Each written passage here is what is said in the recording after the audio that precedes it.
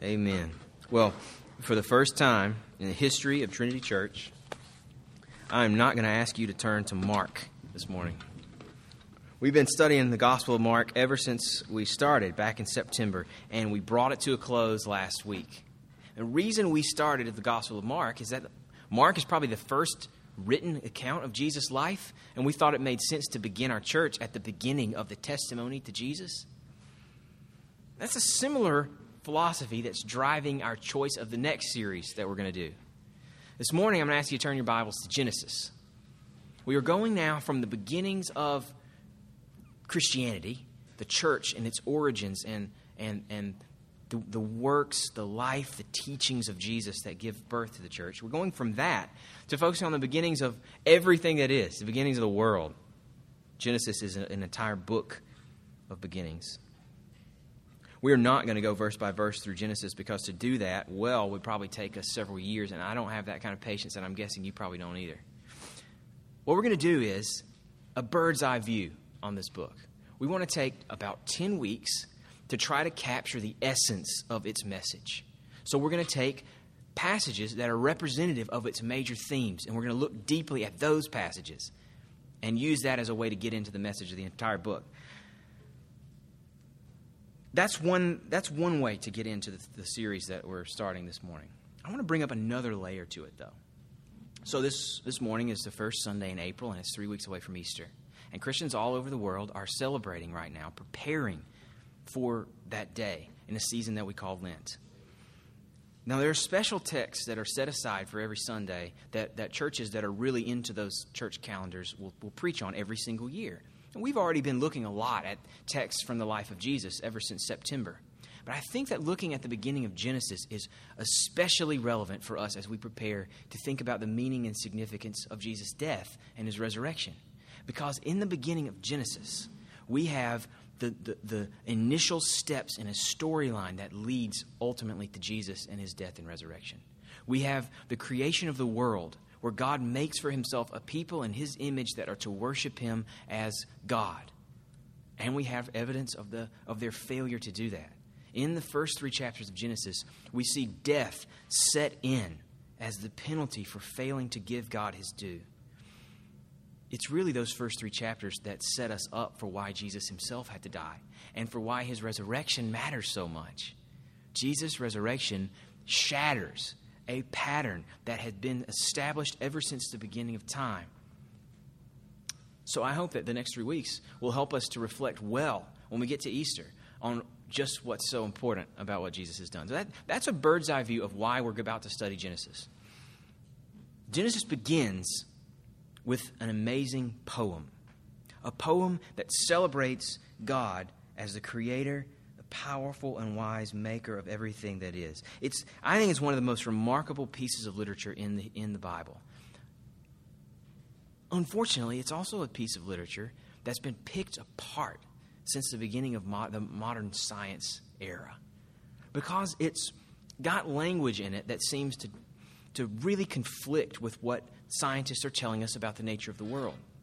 My goal for today is not to get into the debates about what the days in Genesis mean, for instance, or how we might be able to reconcile this account with what we know from science.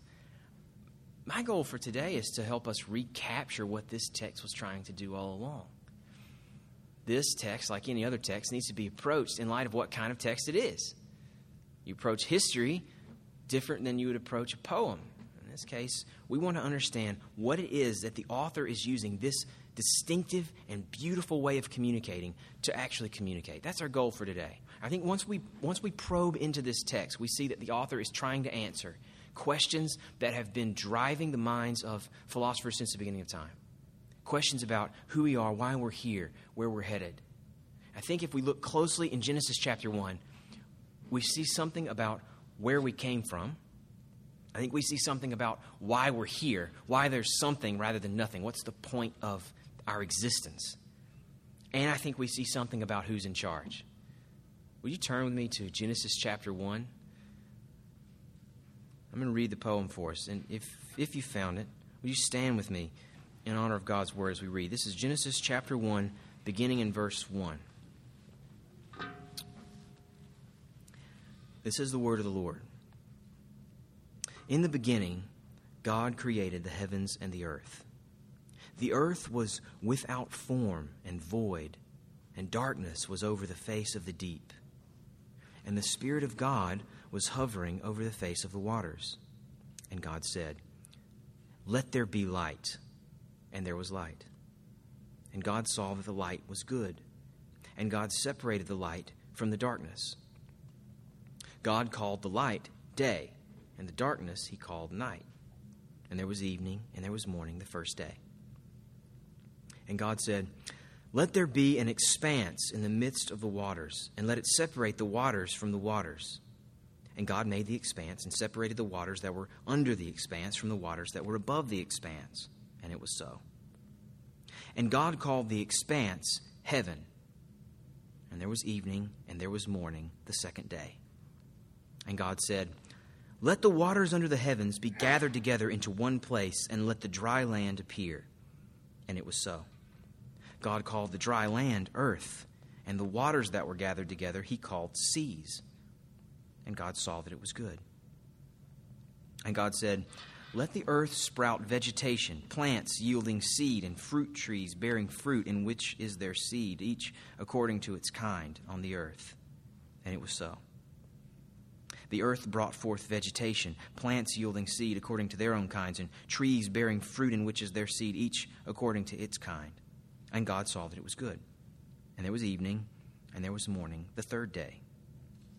And God said, "Let there be lights in the expanse of the heavens to separate the day from the night, and let them be for signs and for seasons and for days and years, and let them be lights in the expanse of the heavens to give light upon the earth." And it was so. And God made the two great lights, the greater light to rule the day, the lesser light to rule the night, and the stars. And God set them in the expanse of the heavens to give light on the earth, to rule over the day and over the night, and to separate the light from the darkness. And God saw that it was good. And there was evening, and there was morning, the fourth day. And God said, "Let the waters swarm with swarms of living creatures, and let the birds fly above the earth across the expanse of the heavens." So God created the great sea creatures and every living creature that moves, with which the waters swarm according to their kinds, and every winged bird according to its kind. And God saw that it was good. And God blessed them, saying, "Be fruitful and multiply, and fill the waters in the seas, and let the birds multiply on the earth." And there was evening, and there was morning, the fifth day.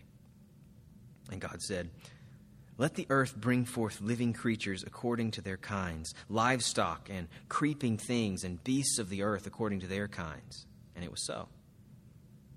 And God made the beasts of the earth according to their kinds, and the livestock according to their kinds, and everything that creeps on the ground according to its kind. And God saw that it was good. Then God said, "Let us make man in our image, after our likeness. And let them have dominion over the fish of the sea, and over the birds of the heavens, and over the livestock, and over all the earth, and over every creeping thing that creeps on the earth." So God created man in his own image. In the image of God, he created them. Male and female, he created them. This is the word of the Lord. You can be seated. I think verse 1, right out of the gate, states a plain and simple thesis that's going to guide the rest of this chapter. The rest of the chapter works to unpack the simple statement in verse 1. In the beginning, God created the heavens and the earth. According to Genesis, everything that exists, the heaven and the earth, is sort of a shorthand way of referring to absolutely everything that is. Everything that exists because God decided to create it. Now, that may sound really simple to you, maybe even a little bit boring, if you're really familiar with this text and with the idea that God is the creator. But I think if we understand this claim in light of the other claims about where the world came from at the time that this text was written, and I think if we understand it in light of other claims about where the world came from today, that are in vogue today, it appears not boring but radical. I want to look first at the details of the passage. I want to show you what it is that this author was trying to build in this poem. And then once we've unpacked the details of the passage, then I want us to focus in on how significant it is in light of these other options. That's what we're going to do on question number 1. The question we're after is, where do we come from? In Genesis 1:1 tries to answer it. The first one is a summary. The details begin coming in verse 2. To understand exactly how he's getting at this, I think we need to understand something about the way that Hebrew poetry worked, ancient poetry in this time, and to understand two main elements in this passage. The two main elements are the structure of this poem and the symbolism that he's using to build the poem. I think if we get into those, if we can get into those two components of this passage, we get the message that he's trying to communicate. The structure of the poem and the symbolism that lies behind the poem. The structure follows from verse 2. In verse 2, we don't get an explanation for why what God had made was now formless and void, why there's this sort of chaos. He doesn't go there. He's not interested in explaining how that happened, but it creates a tension. We're told that God created everything, and now we're told that this world is not what it needs to be yet. It's formless and void, and there's this ominous darkness over everything that exists. The rest of the chapter unpacks God's response to the formlessness of the world and to the fact that the world was void and empty. The first 3 days of creation push back against the formlessness of the world, a world that's just sort of nebulous and not what it needs to be. Think about it.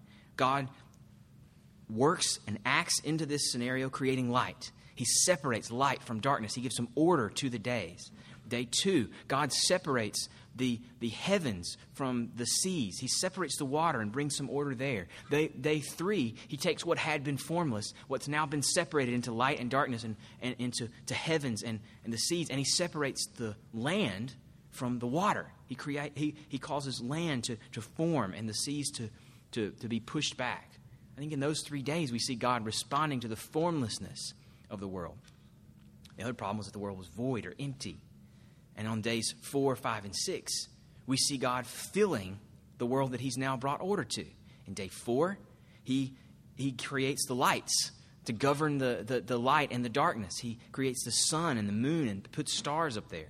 Day 5, he creates creatures to fly in the heavens that he's created and to swim in the water that he separated from those heavens. In day 6, he creates creatures to walk upon the earth that he separated from the waters. Hopefully this structure is starting to make sense. The problem is that the world was void and formless. In days 1 to 3 and days 4 to 5, the poet is describing God as the one who created order and filled it with the things that he chose to fill it with. I think the point here is that the poet is less interested in telling you when God created everything and in what order and how, what got created first and what came later, than he is communicating that God created everything, that there was nothing when God started and that after he started, God was responsible for everything that exists. The poet is drawing a parallel between what happens on days 1 to 3 and days 4 to 6. That's the structure. If you don't understand the structure, you won't understand what this poet is after. The symbolism, though, takes us even deeper into what he's doing. It's hard for us, I think it's a little bit hard for us to connect with why symbolism mattered so much to the ancients. I really can't explain it, and it's certainly not the way that we typically think. But to people in the ancient world, numbers in particular carried great symbolic weight. Maybe you've seen the movie Pi. It's a movie came out, I guess, back in the 90s about this guy who goes crazy trying to understand the numbers that are at the structure of all the universe. And what he's using is all these ancient Hebrew texts where they talked about numbers being behind everything. And in the ancient world, the number that mattered probably more than any other, the number that symbolized perfection, something that's complete and whole, was the number 7. This whole poem is built on the number 7. You can't see this quite as well in the English translation, but if you were to look at the Hebrew, and I'm trusting people who know about Hebrew. I didn't look at the Hebrew myself, but I'm trusting that they know what they're talking about. We're told that the first verse in Genesis chapter 1 has exactly 7 words in Hebrew. And from there on out, 7 or a multiple of 7 occurs all through the text. So, for example, there's 7 words in verse 1. In verse 2, there's exactly 14 words. Another example is that the name of God is mentioned exactly 35 times. Another multiple of 7. The word for heaven, the word for earth, each mentioned 21 times. And then, of course, the best example of 7, this number of completeness structuring this passage, is that we're told God creates everything in 7 days. The seventh day was a day of rest, but part of the whole. And the number 7 is the key feature that drives the whole thing. Why? The point of the number, the point of the structure of the poem, the point of the symbolism in the poem is that God created absolutely everything that is. It's the number of completeness and perfection.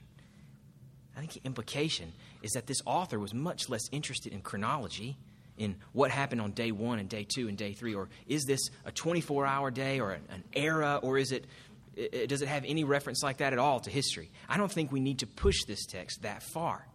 Serious Christians disagree about how the world came about and in what time period, and they're going to continue disagreeing until the end of time. But if it's been a hurdle for you, if accepting Christianity has been hard for you in part because you don't know how in the world you're going to reconcile Genesis chapter 1 that you understand as a period of 7 24-hour days with what you know from what scientists tell us about the way the world works, I think the point here is that it doesn't have to be. There is some room here to understand this text in many ways. The only thing that's required for you to understand is that God is the one who's responsible for everything that is. Here's why that claim matters. That claim matters because Israel's neighbors were pagans. Israel was surrounded by peoples that were more powerful than them, that were larger than them, that in some ways seemed more successful than them, and they were worshiping gods that they identified with, like all primitive peoples around this time. They identified with the sun and the moon, with the powers of nature, like the weather, like the seas, all of these things that controlled how you lived and whether you succeeded in life that were outside of your control. They assumed they were deities, and so they worshiped them and tried to manipulate them into doing what they wanted them to do. Israel, worshiping its one true God, was surrounded by a bunch of people who understood God very differently. And what this poem does at the very beginning of their sacred texts is it paints a picture of completeness that shows God and God alone is responsible for the things that these other nations are worshiping as divine. God created everything, including the sun and the moon and the stars that they think are gods. Their gods are no gods, but merely the creatures of the one true God. That's why this claim was radical when it first appeared in Israel's context. The claim, though, that God created everything that is still radical today. I've already mentioned that I really don't think this text has to hold you back if you're convinced that the world was created over a long, long period of time. But where this text does confront you, what you can't get out from under is its claim that God is responsible for everything that exists. If you're convinced that the material world is all that there is, if that's your view, I'd encourage you to think a little bit more carefully about it. This view that the material world is all that exists is not the same thing as evolution. That's simply a theory for explaining how we got to where we are, that beings changed over time, taking on their current form through adaptations to different circumstances as those circumstances changed. Some succeed, some don't, and that's how you explain how we got here. That's evolution. That's very different from what we might call naturalism. That's the claim that not only did we get here through this process of sort of trial and error and adapting to circumstances, but those circumstances themselves are blind. They exist necessarily and not because of anything outside of the natural world. The natural world is all that there is. The naturalism is a belief that there's no reality besides what we can see and touch, nothing besides the material world that exists on its own apart from any outside force. And if that's your view, I wonder if you can live with the implications. Now, I'm no scientist. I'm not going to try to wow you with my knowledge of how the natural world works. I'd be out of my league there. But I'm told, for instance, that there's basic consensus among scientists today that the world had a beginning, that there was this explosive moment in time where everything that is now first came into existence, and we can measure through calculations and various instruments the rate at which all the material particles in the world are expanding away from each other. And that shows, if you should trace it all the way back, there was a moment in time where it began. Pretty much everybody agrees with that now. That fact of a beginning is something that's measurable scientifically. But what caused that beginning, that's not something that your microscopes are ever going to be able to reveal. If you're so convinced that that beginning happened on its own, that there was nothing outside of the natural world, that is responsible for that explosive beginning. I want you to understand that you are taking a leap of faith there, that you've gone beyond what your experimentation can yield.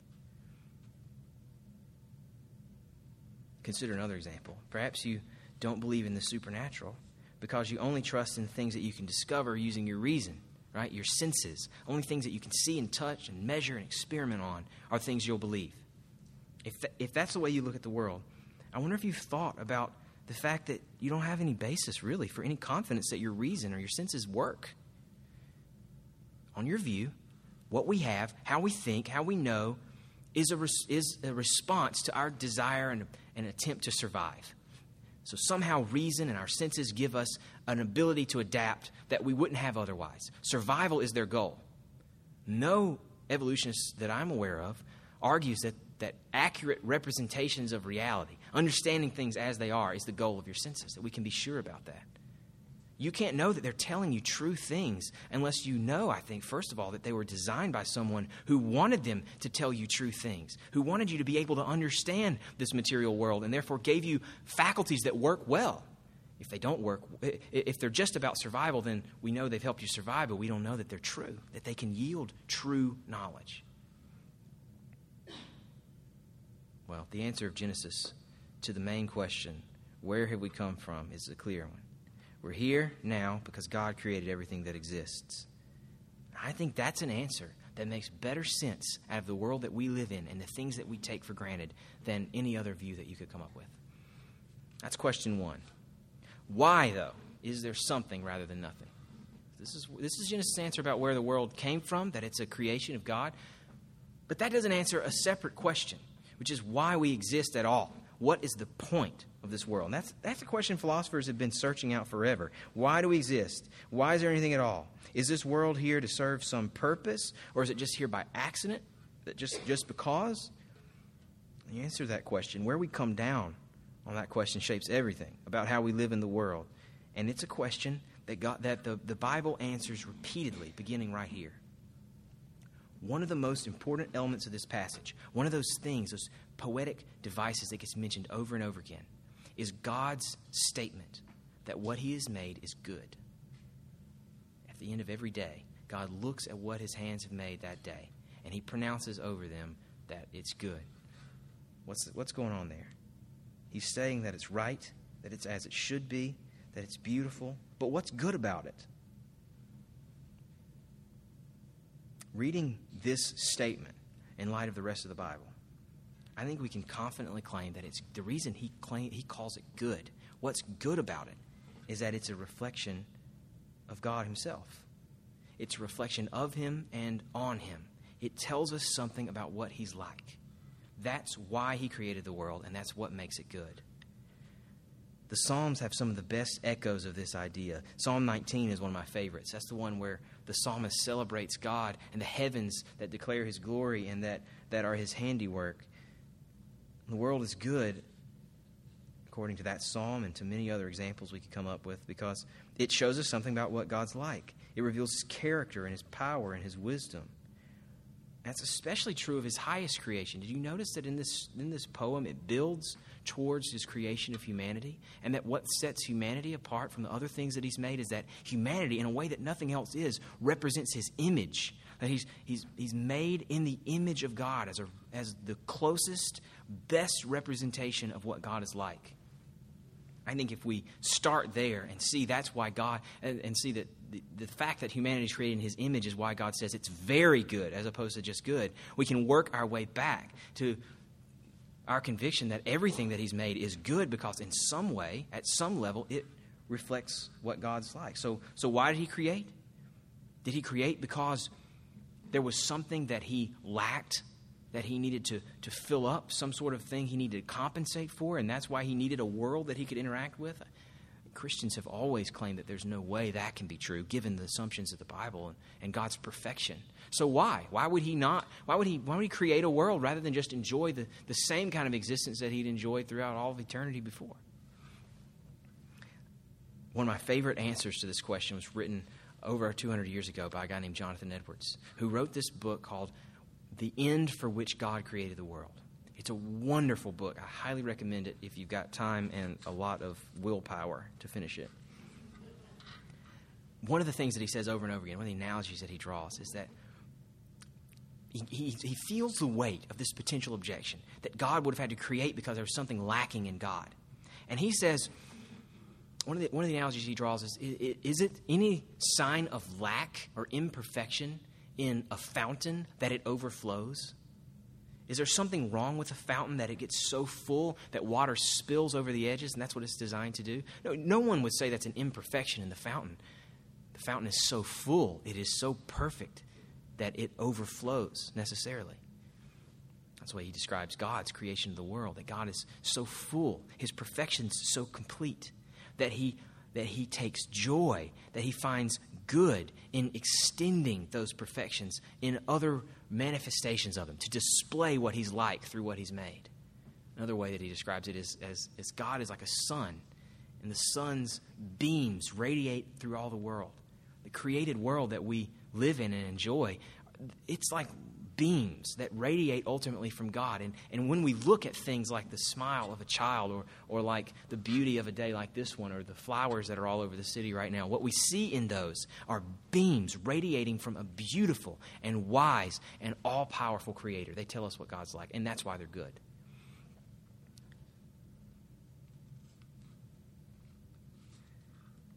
I'm not an artist, but my understanding from having friends who are artists, this is Nashville after all, they're everywhere. My understanding is that artists create works of beauty, not just to make money, but to express themselves.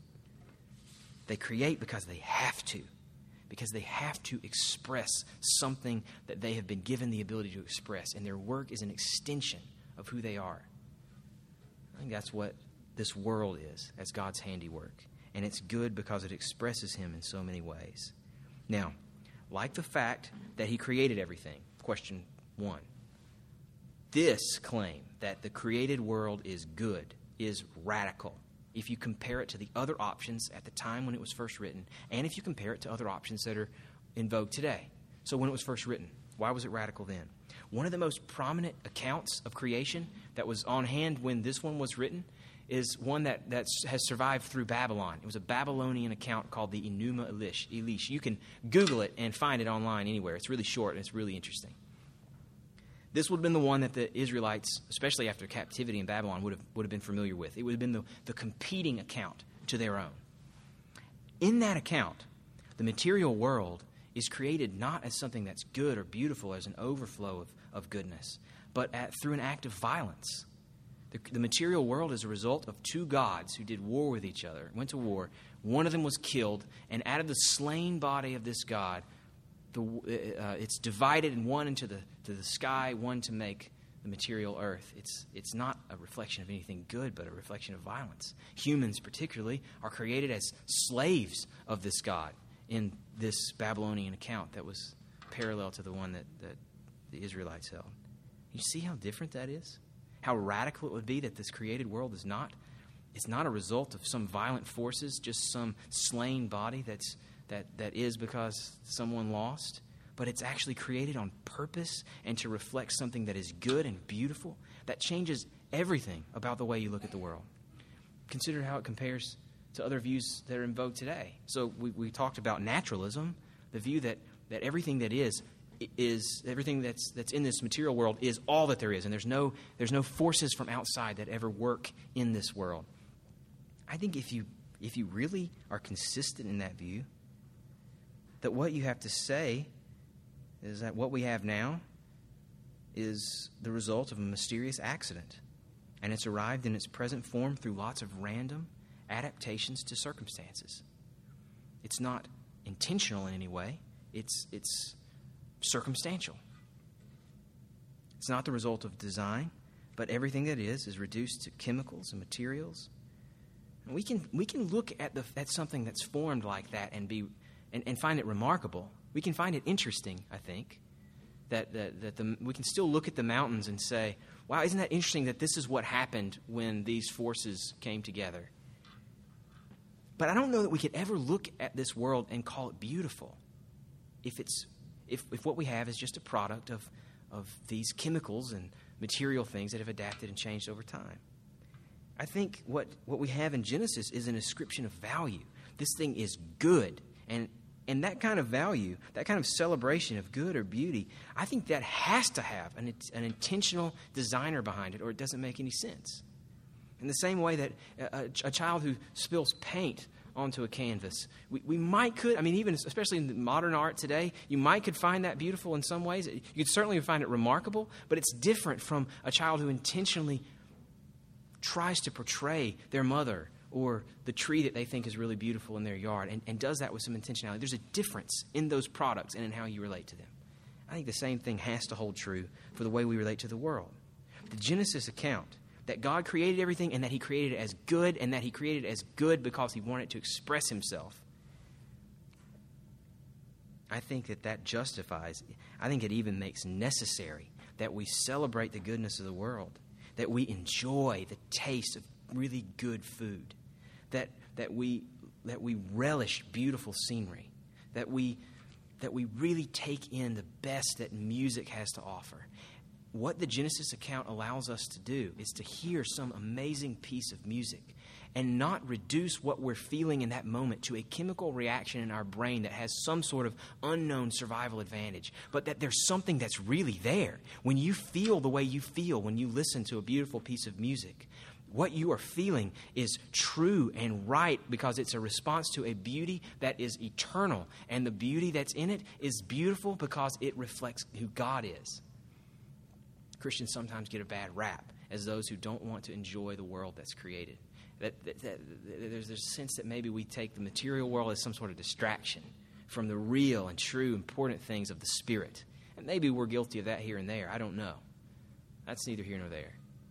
I think what Genesis 1 gives us, though, is a mandate that we not approach the world that way. Far from a distraction, this material world inspires our spiritual life because it reminds us of the God who is for us everything in Jesus, that his power and wisdom is up to the task. And we can see it because of the amazing result of his hands in this world.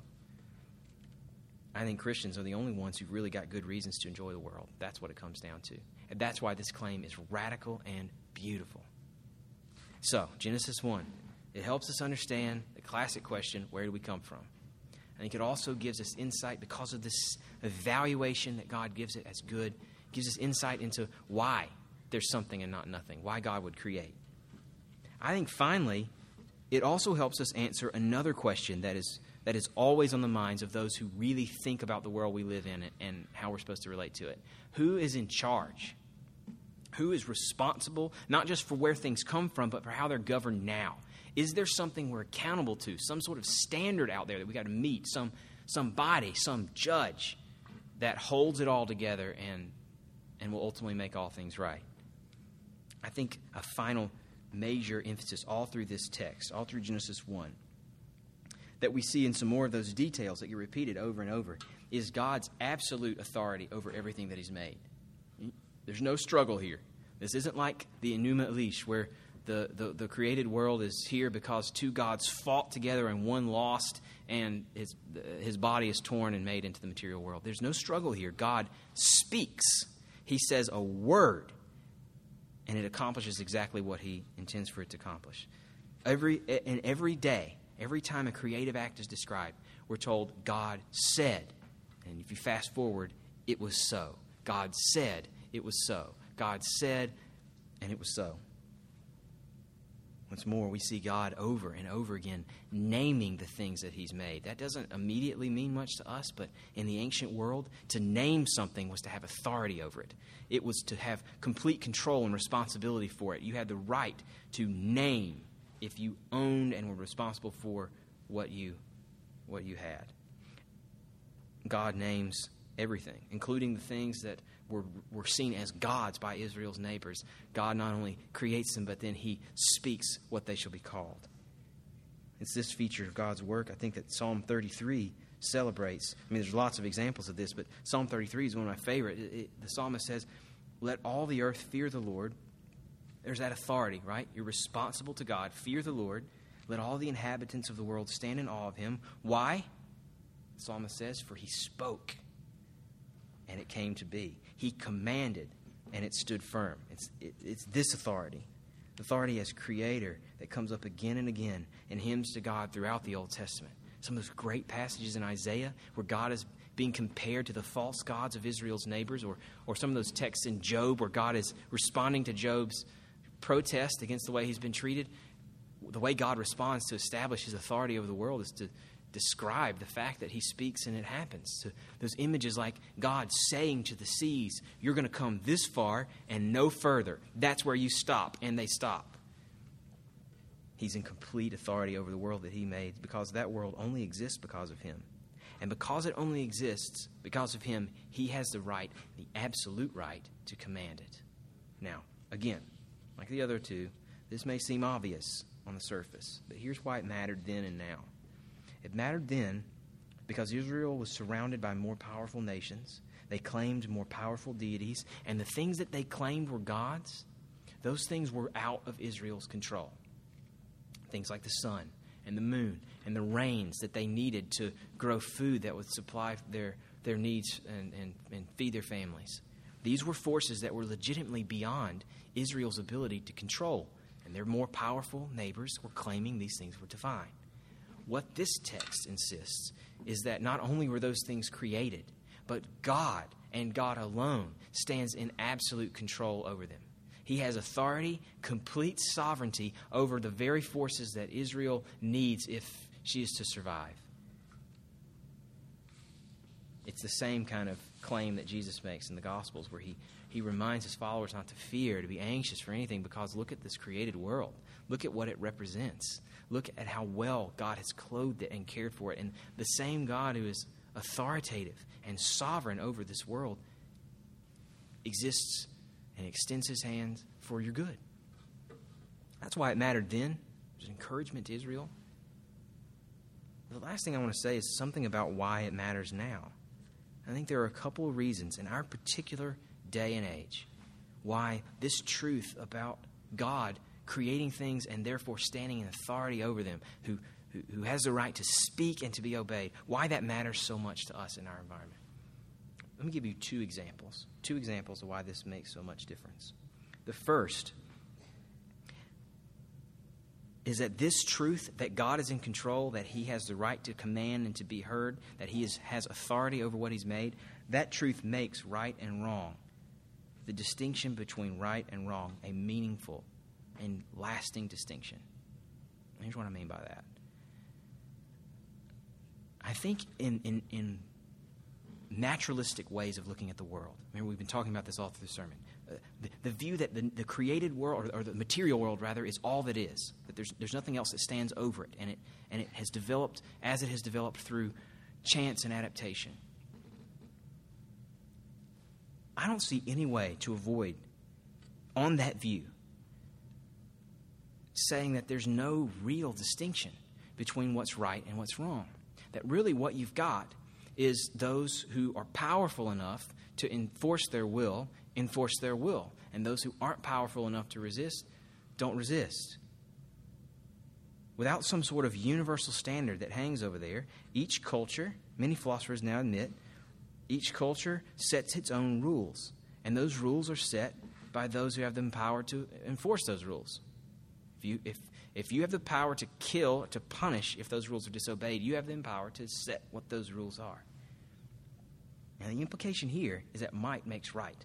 The ability to enforce makes it right. And that takes away any kind of grounding for saying that the atrocities committed by Hitler and the Nazis were actually wrong. Why? If we're here simply as a product of blind chance and what matters is your ability to enforce your will on others, then Hitler makes sense. Hitler himself owned up to that. And he justified what he was doing based on the supremacy of his race in the attempt to survive. That we don't have any basis for condemning terrorism, for condemning child slavery, for condemning the brutal suppression of women. We're all just material forces struggling to survive, so anything goes. But if there's a God who made this world by his word, if there's a God who stands over it in absolute authority, a God who established in this world that he made a moral code that's in all of us, and that testifies to us the difference between right and wrong, not perfectly, but truly, then it makes sense that we're outraged at the abuses of Gaddafi or the Taliban or Enron and all that scandal. It makes sense when we see injustice and hate it and act against it. This view of God, a God who stands with authority over what he's made, justifies moral outrage that comes so naturally to us. And therefore, I think it explains the world we live in better than the alternatives. That's one example. Final example is that this truth, God's authority over what he's made, this truth shows us why Jesus matters so much. This truth shows us why Jesus is so important. Because if this authoritative creator God exists, and if he has the authority to command and to be obeyed, that truth is of staggering importance, given the reality that none of us can deny, the reality of our sin. Ultimately, if we're honest with ourselves, we'll admit that the same inner outrage that we experience when we see something like the abuses of a Gaddafi or the Taliban, the same inner outrage that we experience when we recognize abuses of others, that same conscience, no matter how dulled it is, tells us that we have violated our own code too, that we have failed to live up to the standards that we hold others to. That's what all of us experience at some time or another, if we're really honest. And ultimately, this text tells us those standards that we failed are not first and foremost ours, but they're God's. And it is a terrifying thing to disobey, to be guilty of treason against a God who has absolute authority to command. Think about it. How we judge the severity of a wrong depends entirely on who it's committed against. There's a different standard for telling a lie to a friend than there is for telling a lie to the courts. Because the courts are the collective authority that have the right to your truthfulness in a way that your friend does, but not on the same level. Authority is what makes the difference. Or consider maybe even a better example. If you betray your friend's trust versus betrayal of your government, well, betrayal of your government is treason. Betrayal of a friend's trust may cost you a friend. Betrayal of your government, of that authority, will cost you your life in just about any era other than our own. The difference is in the authority that thing, that entity commands. And what Genesis 1 tells us is that God has absolute authority over everything that he made. So much authority that all he has to do is speak and he's obeyed. To have offended this God carries with it an infinite weight. So we've been looking at Mark. We've been looking at Jesus, who told us he came to establish a new kingdom, a kingdom in which it's possible for us to relate in peace and harmony to the God who we've offended. The fact that God has authority over his world tells us why that's such good news for us. Ultimately, it's good news because Jesus himself, through his death, through the death that right now we're looking forward to as we celebrate Good Friday, Jesus, through that death, has made it possible for us to relate to God with joy and in harmony as it was intended, even though we've offended, even though we've disobeyed the God who has an absolute right to be obeyed. Ultimately, Jesus came as a foundation for a new creation, a new kingdom, in which God's authority is joyfully embraced. And our call is to respond to Jesus' offer by submitting ourselves to him, by honoring and submitting to his authority now with joy as an anticipation of what's coming in the new creation. That's the good news of Jesus, and it's good news so much more clearly if we understand Genesis 1 than if we don't. Will you pray with me? Genesis 1, Lord, has shown us so much about your character. We just pray for eyes to see it. It's shown us so much about what you deserve. We pray for eyes and for hearts to willingly grant that to you. It's shown us so much reason to enjoy the world that we live in. We pray for eyes that will see not just the pain and the sorrow, but the beauty that there is on every hand. We pray for eyes and for hearts to see and to enjoy this world as an extension of our Father. That's a supernatural thing. And so we leave it in your hands, and we pray for it confidently in the name of Jesus. Amen.